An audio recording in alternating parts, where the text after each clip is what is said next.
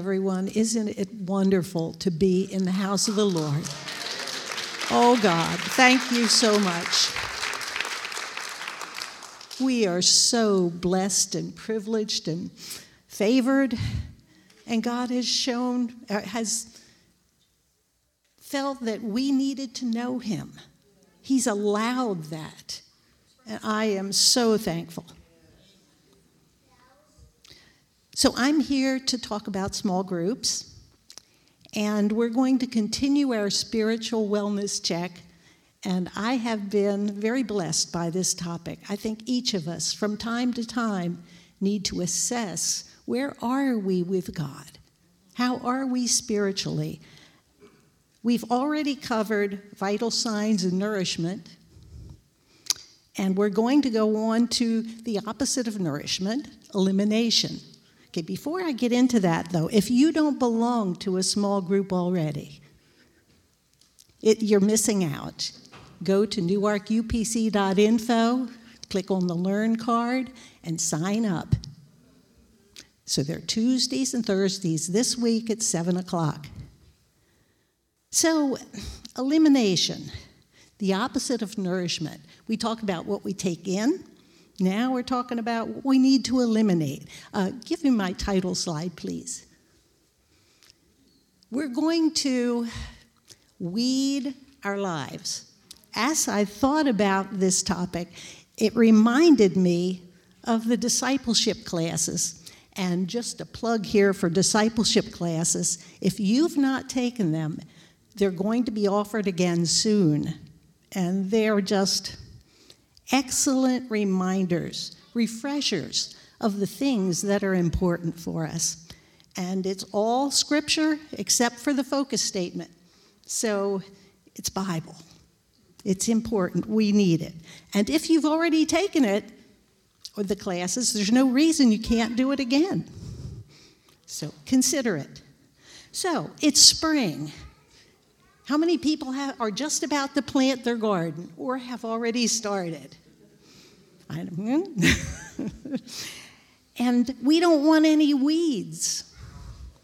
We're going to look at that plot of land and look at the weeds, and we're going to eliminate them. And that's how our lives are. There are things that need to be eliminated. And so let's get back to the discipleship classes. There was a section about the enemies of your soul in level 2. If you have that binder, go back and look at lessons 4, 5, and 6 in level 2. Excellent refreshers. So let's look at those 3 enemies of our soul that we covered there. And there are many more, but here's 3 big categories. The first is the devil. He's going to fight against us. He's in the world. So, could I have my first scripture? What do we do about the devil? This is James 4:7. So humble yourselves before God. Okay, don't forget the humbling part. Then resist the devil, and he will flee from you. So we've got to be doing some resisting and some humbling. And that'll help us to deal with the devil. He'll be back, but he'll also flee at that time. And the second enemy is the world. And Leela had some things that should be eliminated last week from Colossians chapter 3. Things like, and they were pretty obvious, greed, anger, rage, malicious behavior, slander, dirty language, lying. We live in this world, but God doesn't want us to be of it. So these are some other things that are weeds in our lives. Then the third one. The third lesson was on the flesh. Give me the the second scripture, please. Okay, this is from Romans chapter 8, verses 8 and 9. And this is very personal to me. It says, those who are in the flesh cannot please God. And I think back over my life. I spent the first 30 years of my life trying to please God on my own power. And I failed miserably. And I finally got to the point that I thought, well, why bother? I'm not succeeding. And I think it was good that I realized I couldn't do it on my own power, because then God started to work. And then it says, you, however, see, I didn't have to stay in the flesh. You, however, are not in the flesh, but in the Spirit, if indeed the Spirit of God lives in you. I heard about the Spirit then. I didn't have to do it on my own. I couldn't do it on my own, and none of us can. It takes the Spirit, and that's available to each one of us. Sister Leela talked about baptism. Spirit's next. We need both. Now, if anyone does not have the Spirit of Christ, this person does not belong to him.